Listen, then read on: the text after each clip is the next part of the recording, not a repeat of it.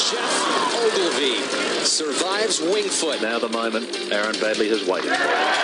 Gary Webb is the 5-time Australian Open champion. Golf at its best by one of the best in golf, Peter Thompson. Stand in front of a crowd like this today and win the PGA Championship is pretty special. He's done it at last. Greg Norman.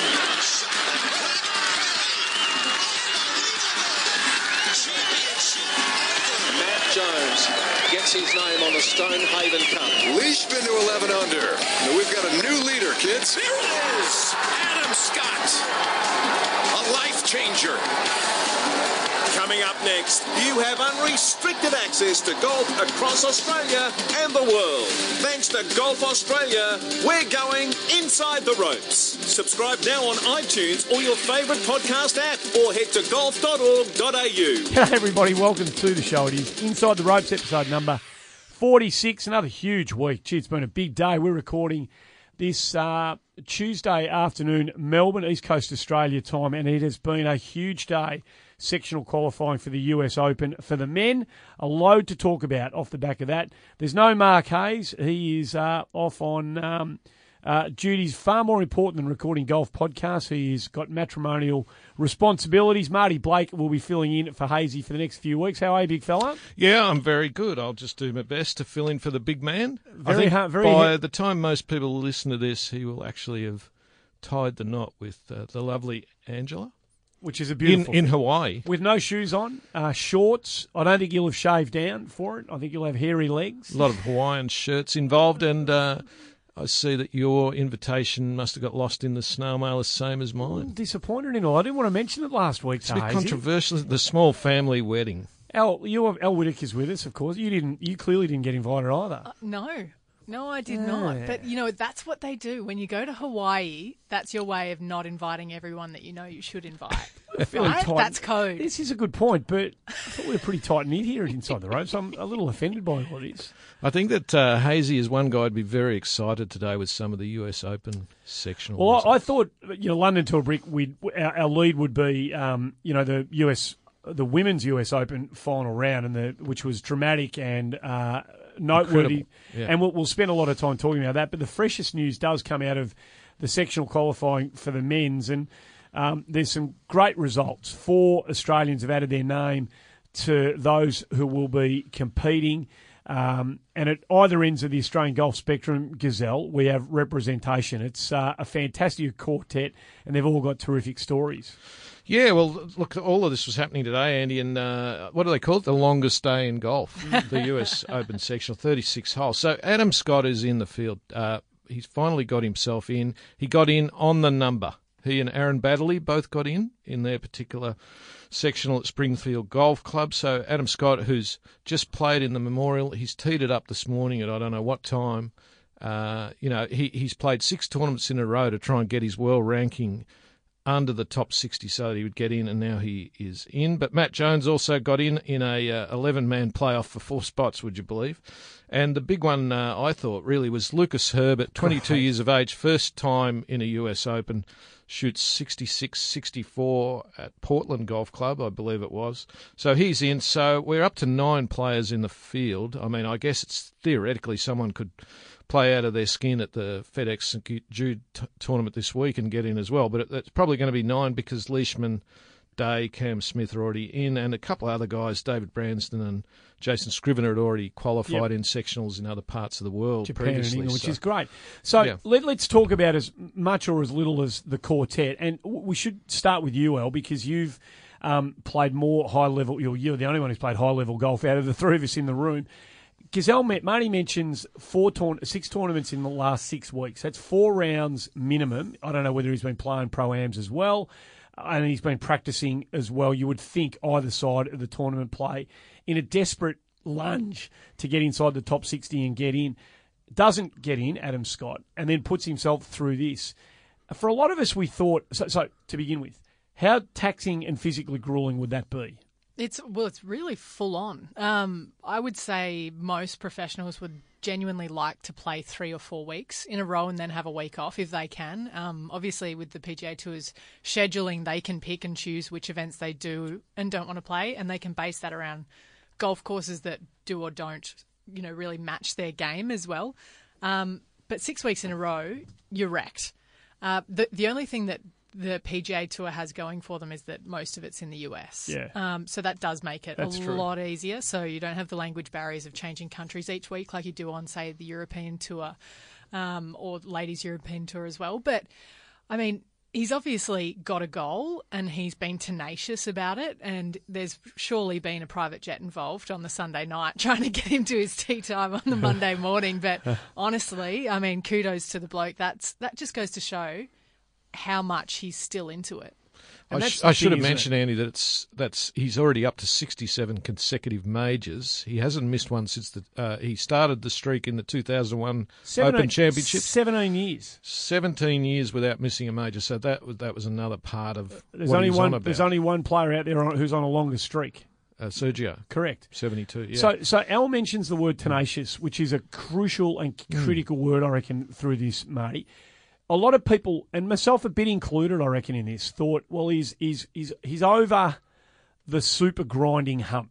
Those days of him wanting to take on board the tenacity required to do what he's done, those days are probably over. I had this sense about Scotty that if he has a nice result here or a nice result there, then he'll take it. But he's going to be a sort of part-time pro now with, the rest of his life kind of revealing itself to him. Clearly, that for the here and now hasn't necessarily proven to be the case. Exactly. And look, last year, a lot of people sort of turned against Scotty last year or started to write him off because he didn't have as good a year. But you have to factor in, I mean, his wife Maria had another baby, so they've got 2 little kids now. He was distracted for most of the year, and he kind of got behind the 8 ball, and it ended up being a disappointing year. But he's throwing his backside off at him, and, he might not perhaps be the player quite that he was 5 years ago, but he's trying hard, believe me. So it's super that he continues that streak, going, and it's a credit to him that he's taken on the workload required. We've mentioned a couple of times, just in passing, about Aaron Baddeley, and he's a bit of a footnote when we talk about Australian pro golf at the moment. Oh, yeah, and Aaron Baddeley made the cut and finished top 22nd. Oh, yeah, Aaron Baddeley made the cut and finished top 30. Again, enormous credit to the bloke that he is still, year in, year out, a card-carrying member of the PGA Tour. He never loses his card.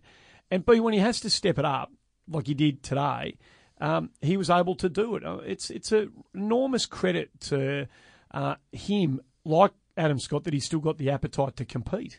Well, you'd have to think, as a player like Aaron or Adam, that they go to those qualifiers and they think that they have a real advantage in regards to the experience and not getting ahead of yourself, understanding that it's a total marathon day as opposed to a sprint. So going out and shooting 66 in the morning, doesn't mean a lot because there's still 18 holes left. So, I genuinely think that getting inside the head of someone like Aaron Baddeley on a day like a qualifier would be supremely interesting listening. Absolutely. I just feel like he's got such an incredible take on the game as well. He doesn't seem to get too phased. He's very genuine in terms of the way that he plays his own game as well, which I always find quite refreshing. That I don't feel like he's ever tried to move towards the median at all, what everyone else is doing. I think he's just played his own game almost from the get-go. And, congratulations to him today. He's had a pretty good career in his own right, Aaron Baddeley, in my opinion. The issue is, I guess, that he created such an expectation around himself by winning 2 Australian Opens at a ridiculously young age that he's always had to kind of match up against those expectations. And, of course, he's, I guess it's fair to say he's fallen fractionally short. Like, we thought he was going to be the best player in the world, didn't we? Well, at the time. I think we did. Yeah. I think we did. Now, that hasn't happened, but his career in isolation is pretty good. Yeah, no doubt. Matt Jones gets through. You said playoff-wise, he gets through. But it was Lucas Herbert was the one that was of most interest to so many of us. Young kid, Tyro, had him on the show. We like his attitude. We like his spirit. We like the game that he's got. He's got a big, expansive game that when he gets hot, when Herbert gets hot, he's going to cause some damage. We don't think he's going to be a week in, week out, top 10, top 15, Matt Kuchar type, top 20, grind out great performances. But we have this suspicion, Al, that when he gets going, Lucas Herbert, he's going to take down some big names and he's going to win some big events. He's a pretty talented, streaky player when he gets rolling. Oh, completely. He goes in the category of people that when he's confident, he is supremely talented. And because of the nature of his golf swing, it is somewhat dependent on his tempo as well. And when he's confident, he just mooses that thing down the fairway. Honestly, absolutely smashes it. Well, I'm happy to say we have a bit of trouble getting through to him, and we're lucky we didn't leave it for another 20 minutes, Gazelle, because he might have been celebrating a little too hard the fact that he's won his way into the US Open. Lucas Herbert from over in the States has been good enough to join us on Inside the Ropes on a really, really special day in his golfing career. Young fella, thanks for joining us on the show, and congratulations. You must be seventh heaven stuff right now. Hello, guys. Thank you very much. Very happy with today's result, and very much looking forward to next week. So you've done it in a canter, mate. This is supposed to be hard work, and you've blown them away. You've won your sectional qualifying by 3. You shot 64 in your second round. Tell us how that felt. It was pretty good, but I actually wasn't really feeling that confident over the ball, to be honest, today. And to be able to get the ball in the hole like that was pretty satisfying. So, I think that was probably the best bad golf I've played for a long time, or if ever. Obviously, just didn't feel a heap confident over the ball, and still managed to get it in the hole. Well, that's awesome. I'm sure Al will have a heap of stuff to drill into there. But I remember the last tweet before I thought over the other two. The last tweet I think I saw from you was you were either responding to someone or putting it out yourself that you felt like you were swinging a cricket bat, not a golf club. So you can't have gone in with an enormous amount of confidence if that was a fair description of how you were feeling about your game. No, well, if you saw the shorts that I wore today, that would explain the amount of photos I expected to have after the round. Give us a description. I didn't have a hell of a lot of confidence, but sort of found a little something on the range where I was like, oh, okay, maybe that'll work, and just kind of trusted. I was probably running 3 or 4 swing thoughts on the course, which my mental coach Jamie would probably not recommend. But just one of those days where, you sort of, every time you hit it near a bunker, it seems to kick away from it. And then every time you hit one in the rough or in the trees, it seems to find a gap and you've got a nice swing and you're a foot from being, chipping it out sideways, and instead you can kind of hit it up near the green. And, it was sort of just, we said with like 8 holes to go, I think 1 bounce sort of left off the edge of a bunker onto the green. It was like, when it's your day, it's your day. Lucas, it's Blakey here. Look, it's 10 o'clock at night where you are now, or a bit after that. You're sounding quite sober, which surprises me. You've handled yourself well. I've had to deal with my phone, which has not exactly been quiet. But I've managed in between everything to order 2 pizzas on Uber Eats, so we're getting right into them now. What sort of pizzas? I reckon we'll be trying to work out what sort of bars are open at 10:30 on a Monday night in Oregon, in Portland, Oregon, in the next 20 minutes. Oh, you need to go underground in Portland, Oregon. That's where you need to go, Lucas. Go to the city. Go to the weird spots. If it's above ground, you probably won't find one. Yeah, right. Well, it's either that or we go and find a bottle shop to stock up. But yeah, well, I'm sure we won't get to the end of the night without having lubricated the throat. Now, correct me if I'm wrong. You haven't played a major before, so how would you approach something like a US Open? Would you change anything? Do you just go in like you normally do? Is it too cliche to say just the same as prepare the same as every other event? Yes, it is. Come on, give us something better. I mean, obviously being a major, it's going to be quite. The excitement levels are going to be there in the way that you're going to see Tiger hitting balls on the range and be very close up to that, and you're going to see, other pretty cool things through the week. It's obviously Shinnecock Hills, so pretty phenomenal golf course. So we're going to see a lot of stuff that it's going to be obviously pretty new and pretty exciting. So I think just being able to appreciate that and take all that in, as well as just sort of knuckling back down and focusing on what I need to do. I think that'll sort of be the focus for next week. Well, when you look back at where you were, say, in October of last year, Lucas, and what's happened since then, you've played your way into 2 majors because, of course, your finish in Singapore a couple of months ago meant that you're playing in the British Open, in the Open, as I should say on this show. Yeah, exactly. Before you guys get stuck Thank into you. me. Yeah. You've had a couple of... I think I'm safe. I think I caught it. A couple of amazing finishes at the end of last year in the Oz Open, Oz PGA, and then you had, what was it, the Rocco Forte Open a couple of weeks back, tied for 3rd there, semi-finalist at the World Perth Super Sixes. How does it get any better from the last 8 months? Maybe winning one? Yeah, probably a win would be good. We were just filling out the sort of player biography this afternoon. I had a lot of results to put down in the runner-up finishes and not many to put in the winning finishes. So I reckon I'd like to fill that category up with some wins somewhere on a professional tour. And, just put in some good showings in these majors, I think. I've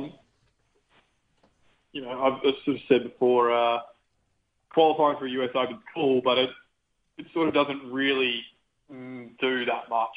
If I go and miss the cut, it's sort of like, it's a cool experience, but that's not really done anything for me. So we definitely need to, take this opportunity and really try and take advantage of it. Try and play the best golf I can up there at Shinnecock, and if I can go low and get myself up there on the weekend and get in all amongst it, I think that would probably be the best thing that could happen from it.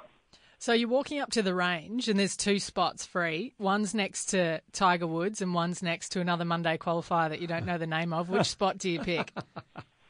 I'll probably head back to the chipping green, to be honest. No, you will not. That's not your go at all.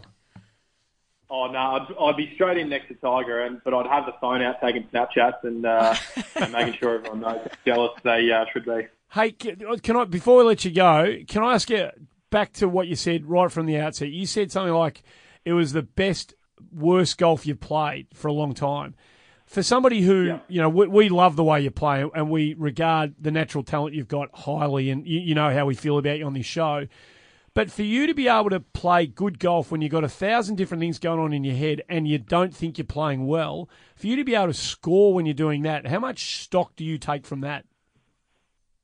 A lot. I was with my coach Dom. I think we were sitting in Sicily, probably having a glass of wine after last round, and we sort of got talking. And I think at that point I had the record for the last 9 months or 8 months that if I didn't miss the cut, I ran top 10, and it was sort of pretty cool to think about like that. But it was also frustrating in that, the bad weeks we were missing the cut, and it was sort of saying we need to get the bad weeks better. The good's obviously pretty good, but the bad weeks need to get better. So, to win a US Open sectional qualifying, I'm probably stretching the truth a little bit. I probably played well, watching from an outside, but definitely internally, there was not a lot of confidence in, after this swing, I think the ball's probably going to be up near the fairway somewhere. If I can maybe not miss it right, that'll be good. That's kind of where you're at, where I was at today anyway. That was sort of, I think that was a pretty pleasing thing to be able to shoot the numbers I did, playing average golf. And I think that's almost, I think as golfers, that's almost probably where we get the most satisfaction from it. Because when you're playing good, it's almost easy. You fire at every pin and the ball just goes exactly where you want it. And, you putt it anywhere near the hole and it seems to find the hole, and you're like, this is easy. What's so hard about this? But then it's when you're playing average and when you're struggling with your swing, and when it's a bit of a lottery as to where the ball goes. I think grinding out good scores when that's happening is that's probably more satisfying than just sitting in the car and watching yourself play well when it almost feels like you can't do anything other than play well. Mate, it's a super story. It's another little kind of chapter in, the Lucas Herbert story that's writing itself in front of our eyes, mate. Everybody over here on this little show, and obviously involved all the people at Golf Australia and Delighted to see what you've done, and golf fans around Australia would be echoing our congratulations to you, and we can't wait to watch you tee it up in the big one, mate. So enjoy the beer, enjoy the pizzas, enjoy the company of your mates, and we'll be watching in a week and a half's time. Thanks for joining us on the show. Thanks, guys. Love being on as always. You're Cheers, a superstar. Lucas Herbert joining us on the show. El, you know what that's about, being able to score, and he freely admits that he's probably emphasised how bad he felt he was playing. He wasn't playing that badly. But to be able to hold it together and score when you're just not thinking straight, not feeling it the way you want to, that says a fair bit about the bottle of the kid, I reckon. Well, Lucas has the game where, to give you an idea of what you'd expect to see when you watch him play, he's going to go for it, He's going to launch some shots in places that you wouldn't necessarily expect them to go. But the difference with Lucas and a lot of people that do have that ability is that he has an exceptional short game. I've genuinely seen him get up and down out of places that, I was a professional golfer myself, and I would look at that and be like, if I get down in 3 or maybe even 4, that would be good. And he's stiffed it and nailed the putt. So he's got the safety net of a killer short game to back up the power, which is key for some incredible golf. He's an absolute cracker, Andy. And look, he's a country boy, got a lovely way about him. He's very honest and open the way he speaks. Just the way that he plays, and Ali sort of touched on this. But, okay, he shoots 66. It's a 2-round qualifying. He needs to get in, I think it was the top 4. He shoots 66 and he leads. Does he come out and protect that lead? No. Does he come out and play conservative? He goes out and shoots 64 and he won it by 3. That is Lucas Herbert. I hope people get around him. I think they'd really like him. He hasn't got a big profile yet. He's been on our show a few times.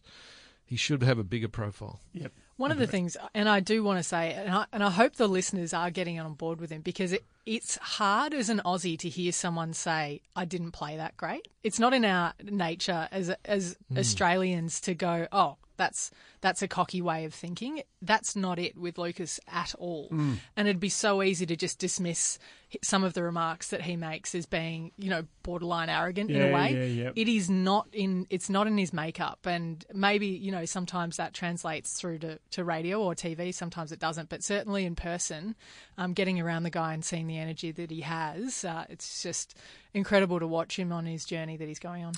So keep going, El. Kick it off with the wrap up to the US Women's Open, which was stunning and staggering, and a whole lot of different adjectives you can throw into the mix. It was the drama. It really was. It was amazing. Yeah, I mean, the drama started at the start of the week, really, because the golf course, Shoal Creek, had so much rain. I want to say at least the 6 days before the event, that players were talking about playing the whole golf course, the whole event, lift, clean and place, which has never been done before in a USGA, US Women's Open. So they were not so keen on the idea, as you can imagine. So there was actually quite a battle between the players and the USGA for the first 3 days. As a golfer, I understand it. But now that I'm outside of golf, I look at that and I'm like, just take what you're given and deal with it, And it's so funny to be on both sides sometimes that now, I'm sure a lot of Blakey can chime in. A lot of the media is probably quite critical. You do see a different perspective. Christy Kerr was very funny on this with some of her tweeting. She put a lot of pressure on the USGA to have lift, clean, place. In the end, I gather, Ali, that they just painted off a lot of GUR areas in some of the sort of wetter areas, and away they went. So the course there were parts of the course that didn't hold up well to it at all. There was some obviously a lot of mud balls. Yeah, a lot of parts of the course were quite badly affected by the deluge that they'd sustained. Well, that was the first part of the drama, but then I know you two have caught up with Sarah Jane Smith, and we'll hear from her after the break.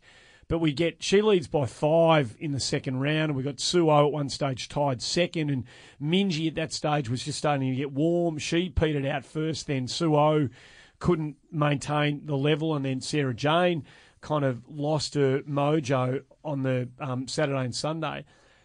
But then what happened in the final round? So at one stage we had a 5-shot leader, then Araya Jutanugarn gets out to a 7-shot lead. What happened next? On the course and in the commentary booth, needs a little bit of exploration, I reckon. Well, Aria shot 32 on the front nine on the final day, was completely in control of her game. She looked like she was going to lap the field. And then she got to the back nine, and that's pretty much all you have to say.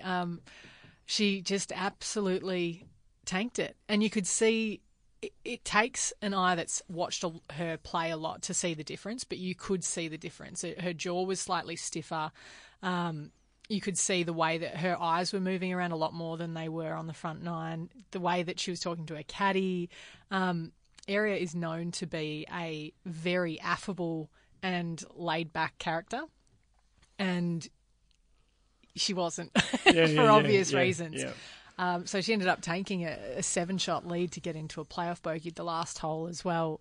Had a putt to win on 41, the final hole. 41 for the back nine. Yeah, 9 shots worse. Mm. And it was hard. And Hyo-Joo Kim obviously reeled her in with a 67, so she played great golf. She was just knocking putts in from everywhere, and she is a gun player. Don't worry about that. But when something funny happened, like the last 4 or 5 holes, when she saw that she was a chance of winning this thing, she started hitting some very unusual shots left. She was hitting these kind of knuckleball draw, low balls that were going way left. Even she started to feel the pressure a little bit, I reckon. Definitely there was a lot of tension out there. There's a lot of tension. And, for it to finish the way that it did, and this is where we can get to the commentary bit, because on the first, it was a 2-hole aggregate playoff. And on the first hole of the aggregate playoff, Hyo-Joo Kim knocks in a bomb for birdie and goes to a 1-shot lead. So for the first time for a day and a half, Aria Jutanugarn has lost the lead. They get to the second hole, she hits it into the rough, and this is where the commentators completely wrote her off, right? Yeah, it started earlier than that, I reckon, but right. yeah. It was certainly interesting listening. So I think at that point in time in the commentary booth, there was Joe Buck, Paul Azinger, and Julie Inkster. Yeah. And I think Brad Faxon was out on course. There was a couple of people out on course, but Brad Faxon was one of them. And they started saying before they'd hit the approaches, and I've actually never seen this done in broadcast before, they actually said, I hope that this doesn't ruin her career. Oh, yeah. Like they were literally talking about it as though it was completely already finished. over. I heard Julie Inkster at one stage say, what's going to be interesting to see if she'll ever come back from this. Yeah. That's almost a verbatim quote. Yeah. It was becoming soap operatic stuff. It was like, I understand you want to sell drama, and that's part of the thing, but they had her 6 feet under while the tournament was still going. I guess, to be fair, her body language wasn't good. She did look like she was completely unravelling. It's true. And somehow she reversed that process. But there was always a chance that was going to happen. And as a commentator, and I'm a vastly inexperienced broadcaster, but I would never go there, I don't think. You can't go there, Ellie, can you? It's almost like the golden rule is that it ain't over till it's over. Exactly. So even if someone's 8 shots ahead, all of a sudden it's the battle for second. Yeah. So you're always pushing some kind of narrative. And if you tuned, and the reason is, if you tuned in, if you had turned on the TV at that exact moment when they were having that discussion, would you have kept it on? That's a very good question. That's a very good question. And there was this pervading flatness that unfortunately was coming over the whole thing. It was really maudlin, and it was cringe time, wasn't it? It was a little bit, and the moment deserved a bit better, I reckon. I think it was poor. Yeah, not their greatest moments, I don't think. So Jutanugarn wins with a great up and down from the bunker on the 4th playoff hole. Hyo-Joo Kim was in the bunker as well, didn't get it up and down. So 2 majors for Aria. She's a great player. She's been number 1 in the world already. She's clearly got some issues with nerves, but she dealt with it eventually after a bit of a rocky road. Sarah Jane Smith ended up shooting 78 on the last day, Ali. Tied 5th, her best in a major. In some ways, it was a great breakthrough for Sarah Jane to lead through 2.5 rounds and to play so well, but disappointing at the end. So it's kind of bittersweet, wasn't it? Completely, and I think the fact that it was the first time that she'd ever held the lead in a major as well. going into that Friday night, and she had 4 shots. And realistically, there's so much positive stuff to take from the week. Oh, of course. When she'd been having probably one of the slowest starts, I'd say, of at least her last 3 seasons in terms of results, and so it's been I hope it'll be a real turning point for her. But I actually read something that's quite entertaining because she's sneaky superstitious, Sarah, and they went out for Thai food on the Wednesday night, and she shot 5 under the next day, and so. What did they do the same night? Of course. Book that table. Yeah, same spot again. So I think they ended up going at least 2 or 3 nights in a row. But no, she's just such a classic. And I'm so thrilled to see her play well because she has been one of the most underrated Australian players that is finding her way. I think she's 30, I want to say 33, maybe just turned 34, yeah. And she's getting it now, which is super cool. That's when you've got a tour full of teenagers. So you're going to talk to her on the other side of the break. You've already caught up with her. I think there's a whole lot of other results which we'll get to later in the show. But Sue, more so than Minjee's performance here, so she's made the cut, finishes middle of the pack of those who got to the weekend. I think Sue O will take a bit from this. She stuck her nose in the frame. She would have seen her name on the leaderboard for the first 3 rounds of the tournament before she kind of just drifted out of contention and then off the front page. But what a kaleidoscope of experiences to have in one tournament of a major, and what a great learning curve for someone who's clearly getting her game together now, having been through a couple of issues with equipment and swings and coaches and various other bits and pieces. Well, Sue's career has been, she spent so many years taking so many steps forward, and then she started making some swing decisions, took about 4 steps back, and I think she's at level pegging now. I think she's at a real springboard. But I actually want to say, I think that she would have been more comfortable in that position given that Sarah Jane was there as well. Okay. Strangely kind of a psychological advantage, I think. If she had Inbee Park next to her, I think it would have been different. But Sarah, it's quite a close-knit group, the Australians, and I think there would have been almost like just a little different sense of comfort maybe for Sue. Probably. They did play together 3rd round, didn't they? And Sue ended up 17th. And he just had a text exchange with Mike Clayton, our co-host, afterwards. And Mike, as you know, is a mentor of sorts for Sue. He's caddied for her and stuff like that. So Sue has parted ways now with Cameron McCormick.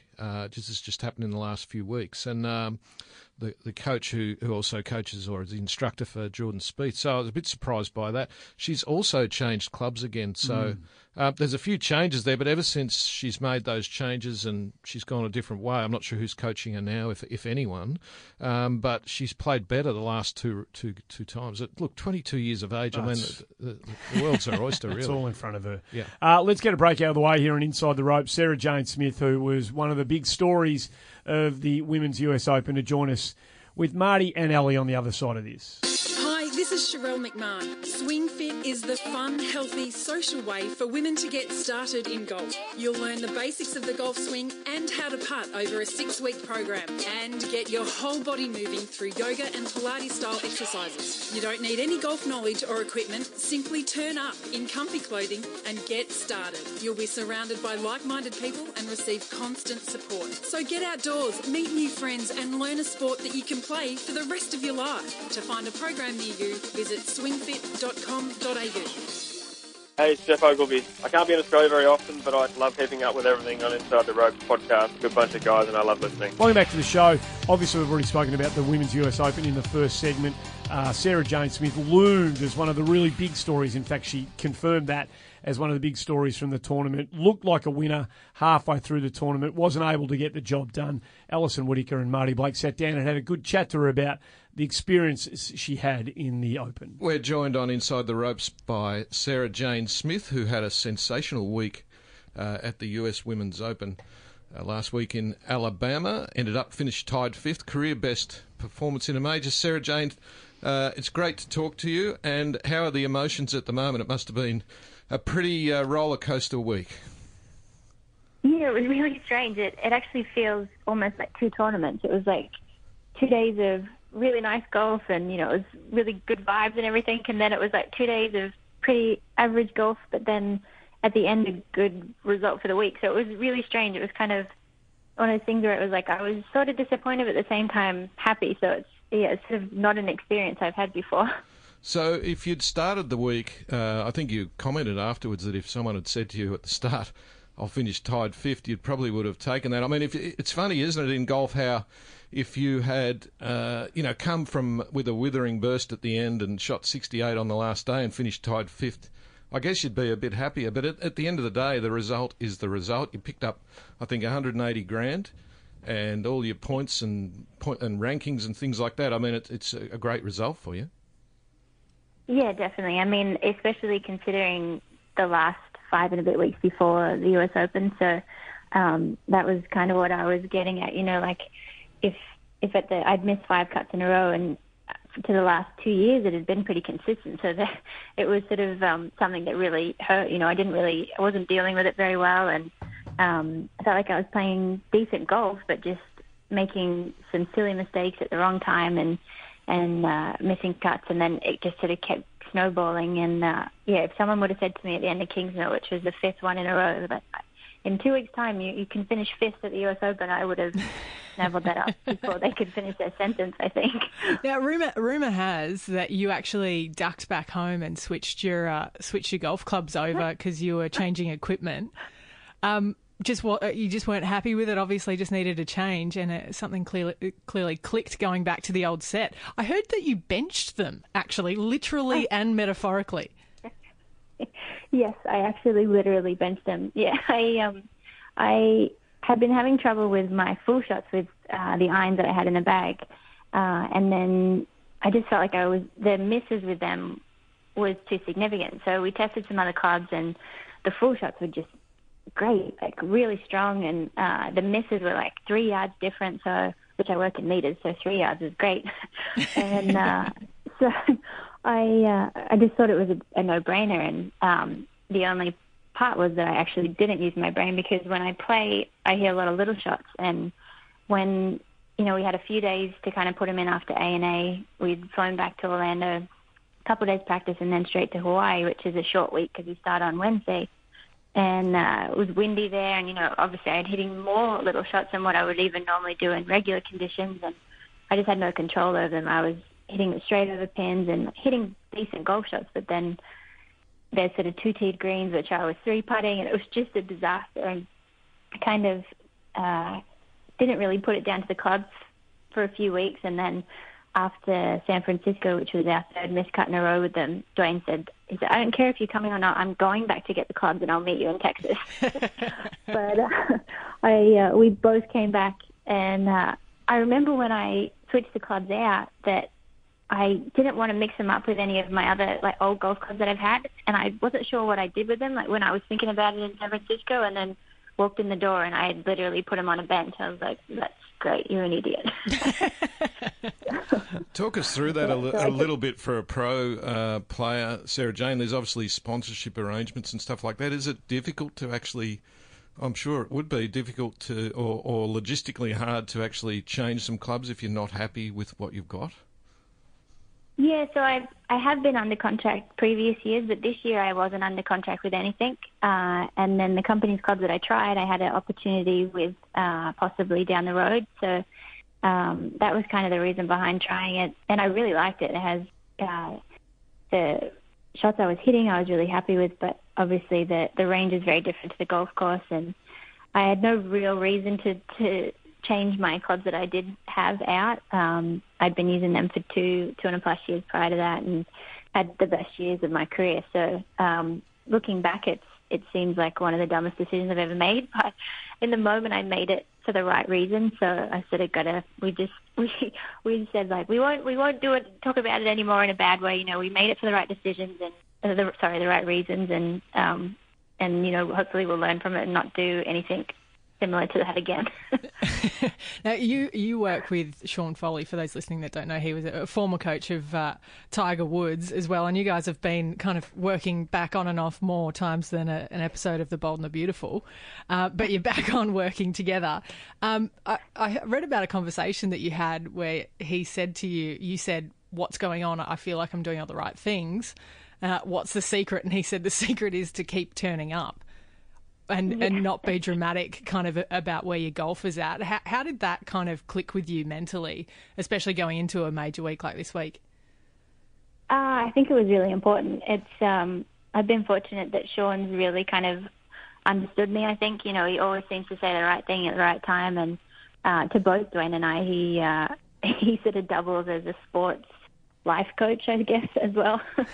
But yeah, I texted him after Kingsmill because I'd had a lesson the week prior to Kingsmill, and I was really happy with everything and played really well, and kind of just made a few really bad swings coming in to miss the cut by one. I think they're all two in the end because I made a double or something. But it was really good golf until I basically crumbled at the last second. And I texted him and I was like, I don't know what to do. Like, I can't work any harder, and everything's good when I'm practicing, and like, all my videos look great. The back and forth we were having was like, we weren't sure where the improvement was. And I said, "Is there a book I can read? Like, just something to get my mind right?"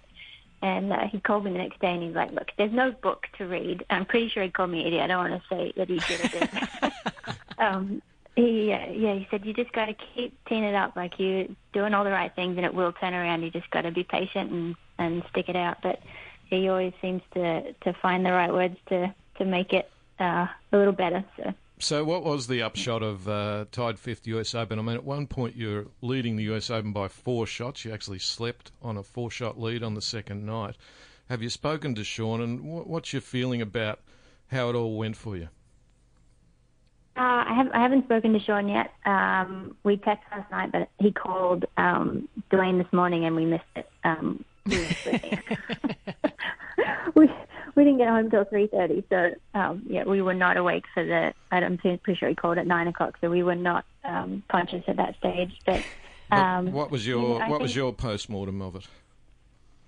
I mean, obviously, of Friday night there was a real possibility. If I could have just had any kind of a weekend that we could have won one of the biggest tournaments in women's golf. So it was kind of to go from that kind of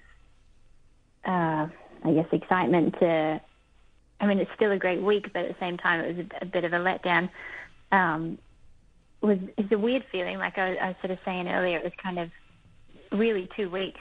But at the same time, I think coming from how the year had been going and starting to think of all these things of, like, am I going to, do I need to qualify for the British? Am I high enough in the rankings? And am I going to get into Asia? And all these things that, start to creep into your mind, with those things kind of taken care of now, I think it really something that will free me up for the rest of the year and hopefully get away from this protective golf I've been playing before the US Open.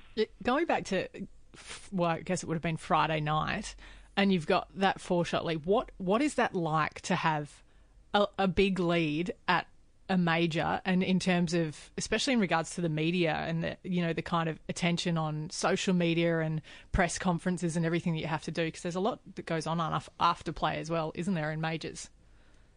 Yeah, it was actually, it's a lot of fun. It's a lot more time, but at the same time, it's way more fun than finishing around and nobody cares and you just go home. It's nice to do the interviews, and everybody was great last week. There was a lot of really nice people there that made all the interviews a lot, not a lot more enjoyable, but just, they were just made things very easy, and it was just a great week. But at the same time, like on Friday, we finished at lunchtime, and I did maybe 15 minutes of putting practice because it was like scalding hot there. So I just did a little bit of putting practice, and then we didn't leave the course till like 3:30. So it is a lot of extra time, but something I would love to be doing more often. And how's Dwayne's head? Is he able to get through the doorway? Because he got a bit of publicity as well, didn't he? I noticed in some of the American media that, after the first 2 days, I think he might have even done some interviews, did he? Oh, after the Friday round, we came out and they're like, "Do you mind coming over and get you on the?" They had a podium before they would take you to the media center. I said, "Yeah, no, absolutely." So I go on over and they announce me, and I walk up, and there was literally nobody there. Beth Amble, just from who writes the Golf Week, she sort of was wandering by and stopped by because all the reporters were talking to Donnie. Oh, no. So there was no. That can't be there was right. actually no one to ask. Yeah. So she's like, "Well, I was going to ask him a couple of questions, but I'll ask you a few now while they're all talking to him." I was like, "Great, that's awesome." Oh, how did that go down in the relationship stakes? No, it was well earned. No, I just maybe tease him and bring up the fact that he was voted hottest caddy or something, make him embarrassed. Mr. 28%, wasn't it? 28% of the tour, something like that? Something Voted like him that, yeah. the hottest man on tour. He's doing pretty well. Yeah. Hey, Married well. Hey, Sarah Jane, you're back in Orlando at the moment, but you're heading up to New Jersey later this week to play again on the LPGA Tour, the next event. I was reading yesterday that there's only 2 players on the LPGA who have played every tournament this year. One's you and the other one's Arya Jatanagarn, who won the US Open this week. Don't you need a rest? It's funny. I had actually planned on taking ShopRite off, which is at the event in New Jersey, and things weren't going well enough to justify sitting a week out, and we need to withdraw from an event the Friday before. So I made the decision to play before anything happened at the US Open, really. So, but at the same time, it's an amazing event, and it's not one that I like to skip. It just felt good in the schedule. So we'll go up there, play that, and then I think we've been talking about taking the week off after. But I mean, I've sort of it's a fortunate position to be in to be able to take a week off. But early in my career, we didn't have enough events, and so I'm not really used to it. So I don't love doing it, but Kari Webb texted me last night, and she's like, "You have to take a week off. now you do not have an excuse. You need to take a week off." So I said, yes, I think I'm going to take the week after off. Okay. If ever there was advice to heed, it would probably be that from the godmother of Australian golf. Yeah, we played a practice round on Wednesday, and she was not impressed that I had played ShopRite and hadn't planned my new week off. So I think she'll be happy now if I take that one off. That's it. We'll text her after we're finished with today's episode. But I was just thinking back. I think it was maybe 2 years ago. I want to say it was on the Asian swing when you hit this shot. I remember you telling me the story. You hit a shot and it hit the rocks, and ended up on the green on a par 3. And you said that nothing had been going right for you, and then that was a real turning point for your year and your golf at that stage. Is that what this past weekend's been for you? Is this a massive launching point for hopefully the rest of the year? Yeah, I hope so. I mean, yes, that was 2016 in Dallas. I'd kind of had a iffy start. Things weren't going great. And we'd missed a cut in San Francisco. And then in Dallas, one of I think it's the 15th hole, is a par 4 over water. And I thought I hit it okay, but just a little heavy. And it hit the rock wall, went forward and went to about, I don't know, maybe 5 feet. And I hold the putt for birdie and went on to make the cut by 1 and then finished top 20. And that kind of, after that, I didn't miss a cut for the rest of the year. And it's funny, I think in my career, that's what I've struggled with the most. Like I think that I enjoy playing well, and I play better, and I'm less nervous when things are going well. Like the nerves that I feel when things aren't going well are way worse, if you know what I mean. So that's sort of what I've been dealing with the last sort of 6 weeks. Was I'd got in this rut where I'd started doubting everything, and my main concern was making the cut, and that never bodes well. So hopefully this can get me on a better track and start looking in the right direction. Well, we are all barracking for you as ever. And I've got to just say one more thing out of that Beth Ann Nichols article she wrote. She said Sarah Jane is warm like the sunshine. And I thought, and she's not a very emotional writer, Beth Ann, so it was nice to see her nail the thing that I think we all love so much about you and Dwayne. Mind you, anyone knows that you've also got a pretty fierce sense of humour to go with it. But we're all so excited for you. We're all behind you going forward as ever. And thanks so much for taking the time to spend with us here on Inside the Ropes. The Golf Australia website is now the place to go to look up your handicap and so much more. Whether you're out and about on your phone or in the office trying to avoid work, just go to golf.org.au and punch your golf link number into the box at the top of the homepage. Who knows, maybe that last round was just good enough to put you in single figures. While you're on the site, check out the daily golf results at your club, view our course index for up-to-date ratings, read the latest golf news from home and abroad, listen to Australian golf podcasts and interviews, and watch video tournament highlights or tips to improve your game. It's everything a golf tragic could want. Visit golf.org.au today, the home of Australian golf. This is Rebecca Arda, professional golfer on the LPGA. Don't forget to listen to the podcast Inside the Ropes. Catch up on all the golfing news around the world. Welcome back to the show. Terrific stuff with Sarah Jane Smith. Other bits and pieces that we need to get to before we kind of wind up the show. We generally do all of the results and tournament analysis in the first segment, but there's so much to get through there. And with Lucas Herbert, we've left a little bit hanging over to the last segment of the show. Bryson DeChambeau, one of the great fascinations of world golf, prevails. Some of his descriptions and answers to questions post-tournament, you need to be a NASA kind of physicist, astrophysicist to understand what he's talking about. I had to Google some of the stuff that he was talking about the other day. I wonder whether he's talking about golf. Look, he's a different cat, isn't he? So, I mean, we like that, don't we? We do. I think we do. He's only 24. Yeah. He's another good young player, you know. He plays with the same set of the same length set of irons. It's really unusual and interesting. Yeah. How do you think you'd go with that, Ali? It makes, to be honest with you, it makes a lot of sense. Because you'd never change your setup. No. So your setup would be the same all the way through your club. So 37.5 inches every single golf club for him. The lies, the lofts are obviously different, but the lies angles are exactly the same. As a general rule, they do kind of slightly differ sometimes throughout the length of your golf set. But I actually genuinely like some of the stuff he does. He tests every single golf ball he uses in a glass of water and then waits for it to stop and then marks that as the point of essentially the median or the center of gravity or whatever you want to do. And then, so he doesn't pay any attention to the labeling or anything. He does all of his own testing.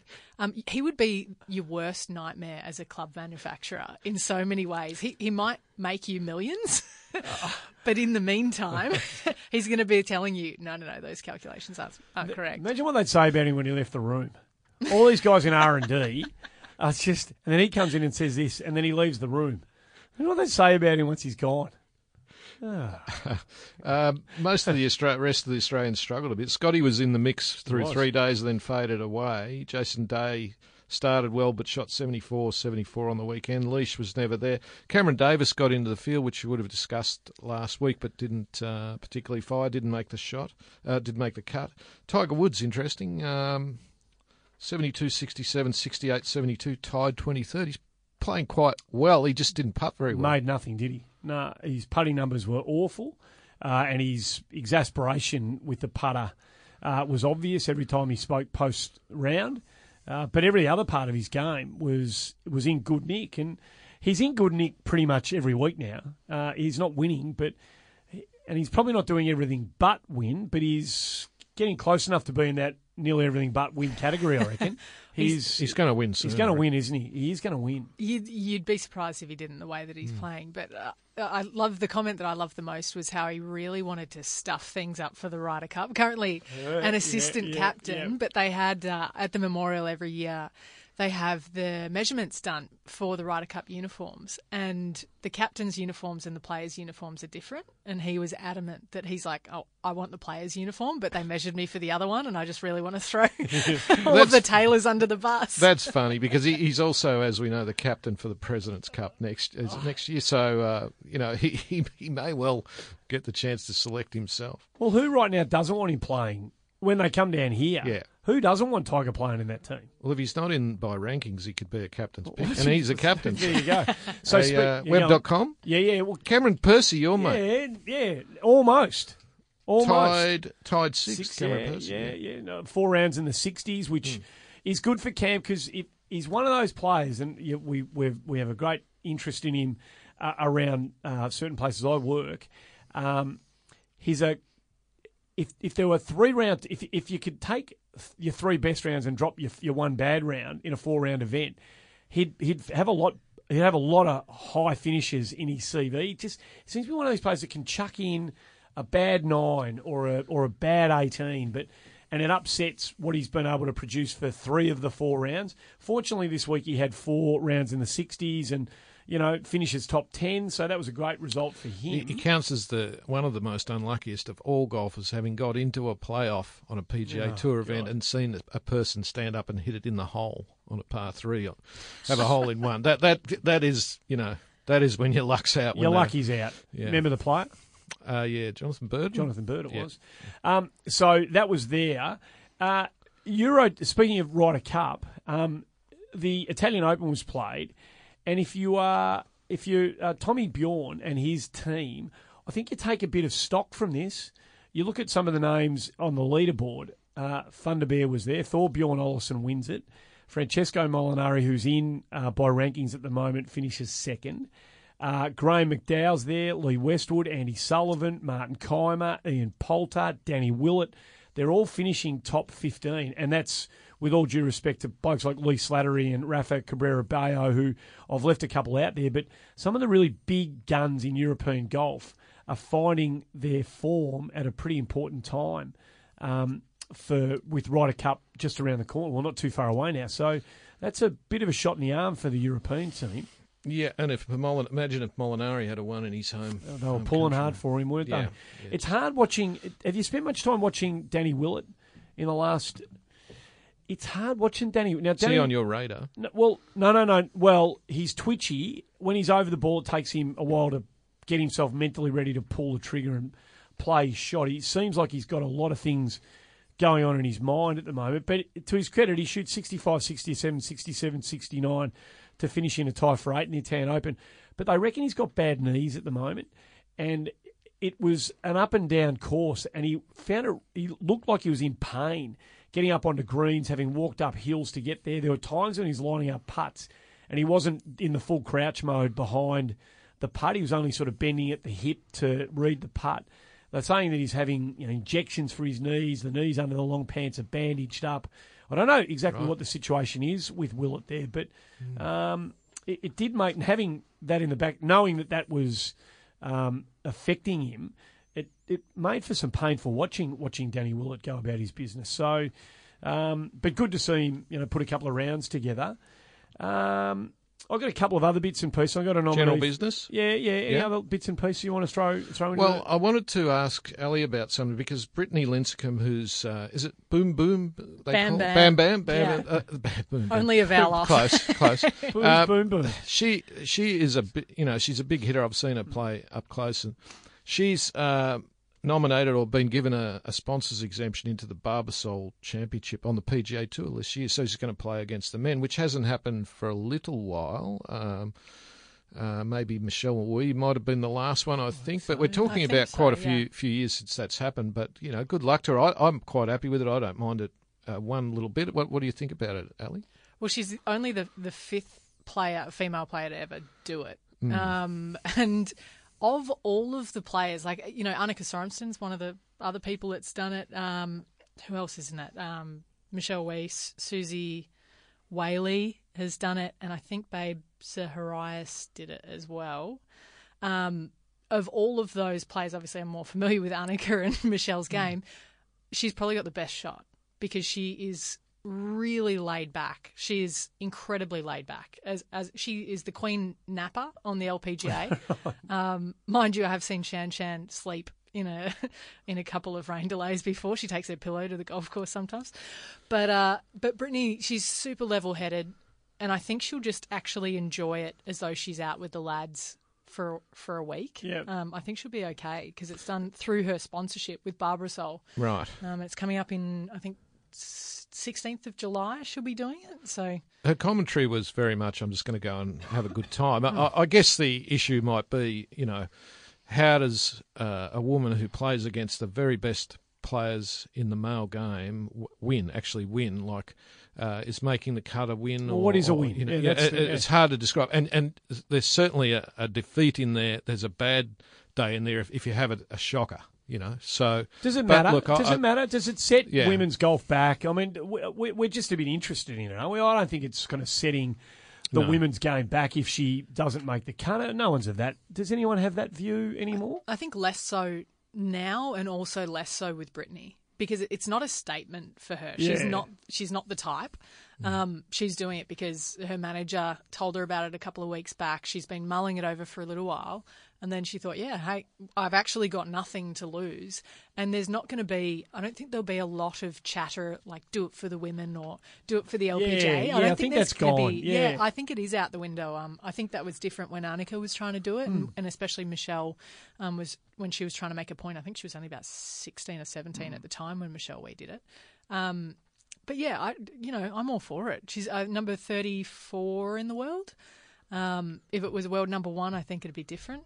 It just, the calculations and the mental side of things just comes out a bit differently that way. But looking forward to it. Had one other one, which is a bit of a negative. Actually should have raised this before, Andy. And we were talking about the commentary during the last round of the Women's US Open. Azinger this was, who talked about he couldn't get his head around Ariya Jutanugarn clapping her opponent's shots, which is something that Ariya has always done, as far as I know. She's that type of person. She's just a very generous, nice person. And Azinger said, I can't understand that. We're all competitive. I don't get it. And Ali, you heard this as well, and I know a few people have commented on social media. What's his problem with that? I don't get it. I think it's foreign to a lot of people, to be honest with you. I think, especially in playoff, it's such a match play mentality, but and sadly for Paulie, did say what he thought in that moment, which is essentially what commentary is about. Yeah, sure. For the most part, and that's what he gets paid for, is his candid remarks. He just made one that sadly backfired and probably, I presume, maybe wasn't exactly what he meant, because it came off very poorly. It essentially said, I don't understand why she's being such a good sport. Yeah.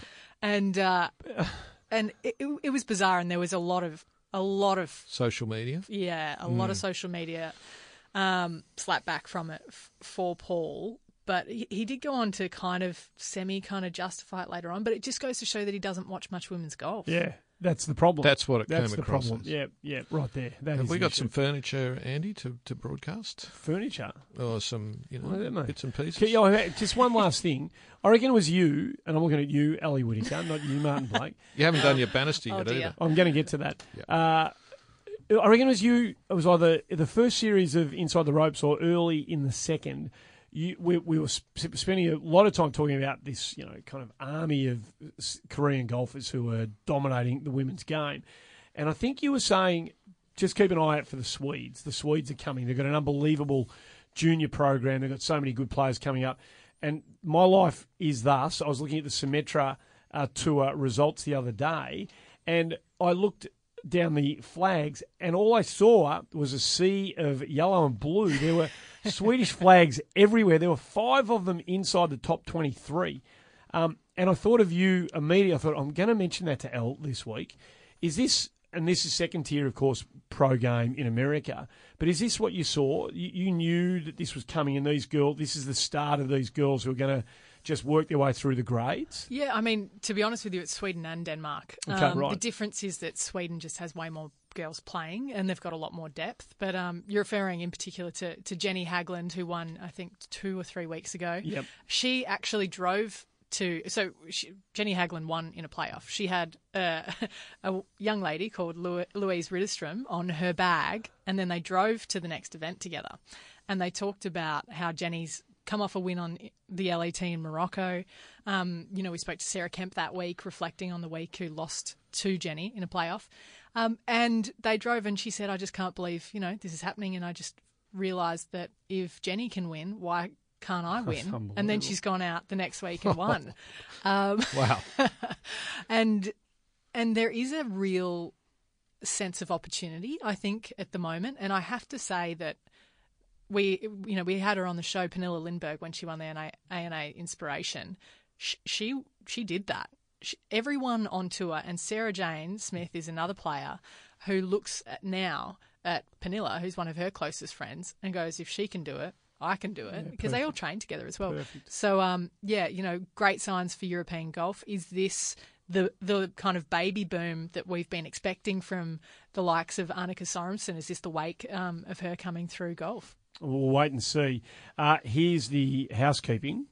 Okay, good to hear. Or the furniture. Excellent. Subscribe if you listen and you don't do this. Subscribe wherever you get your podcasts from. You know where it is. Make sure you subscribe. Leave a nice review if you can. And Hazy's the one that generally reads them out, but I've got the responsibility of doing that today. Play 9. For the second successive year, GA is offering golfers around Australia the chance to win the experience U2 of a lifetime and play like a pro at the Australian Open. 24 lucky golfers from around the country will play 9 holes at the Lakes on day 3 of the Australian Open. What an opportunity that is. You could be one of them. Winners will travel to Sydney on Friday the 16th of November, stay for a couple of nights, gift packs, attend the Champions Cocktail Function, clubs and facilities around the country are running qualifying competitions. Check that out at yours. If it doesn't run them so far, go and knock on their door and give them a nudge and tell them that they need to. We need to thank a bunch of people. I've just lost the thing. A bunch of people for their 5-star reviews. Great to know you've been on board and enjoying the podcast. We'll keep bringing it to you. I have got a nomination. We haven't had one for a while. Into the Memorial Roger Bannister file, and this is celebrating, with an inverted comma around it, or commas around it, slow play. Patrick Cantlay goes in. I saw this. Not the first time we've mentioned Patrick Cantlay on this show, but it is his nomination official now. We put him on the clock about 2 months ago, I reckon, and he's now in. He's in the file. He's dreadfully slow. In fact, he's brutally slow. It's on Twitter if anyone wants to do a search for that. How many times did he look at the flag while he was over the ball? I stopped. 13. I had to 13 look times. Was it actually 13? That's what I read on socials. I didn't count them myself. Can't do that. That's death of golf stuff. They've got to be quicker than this. And my only other last little tidbit, and as well, we're celebrating Lucas Herbert, who we've already spoken to on the show, there is a great disappointment for me, and that is that somebody who looked like they were going to qualify for the US Open failed to when he just sort of burped his way home through the last 6 or 7 holes. But that is a player. There is actually a place called Shelbyville in Kentucky, apparently. Now, it sounds like a suburb out of The Simpsons, Shelbyville, but it is, isn't it? I think it is. Yeah. I think it is. But there is actually a place deliverance there in Kentucky called Shelbyville, and a representative from Shelbyville failed to make the 4 out of Portland, and his name is Daniel Iceman. That is gold, isn't it? Now we've got what's his name, Yip. There's a bloke called Yip who plays on the web.com tour. Fred Funk. I'm not making this up. There's a bloke called Shank as well. There is a Shank. Yep. There's a bloke called Shank. SCHANK or something. I think like you're that. right. Yep. Now we have a Yip. Is it Michael Yip? Well, funny sporting names are one of my things because Daniel Iceman. I mean, Dickie Pride's not bad either. Dickie Pride's fantastic. But in the game of golf, I mean, clearly he is not, as the name would suggest. There's a baseballer with a very good name. And Iceman. Yeah. So I'm not going to say the baseball. No. Well, there's that Italian basketballer. Grigor Fushka. Yeah, thank you very much. We won't say that. Yeah. We're done. We're going way over here. Thanks for tuning in. Al, good to see you. Good to see you guys. Good chat, Always you a too. pleasure. Great to be here. Blake, you'll see you next you. week.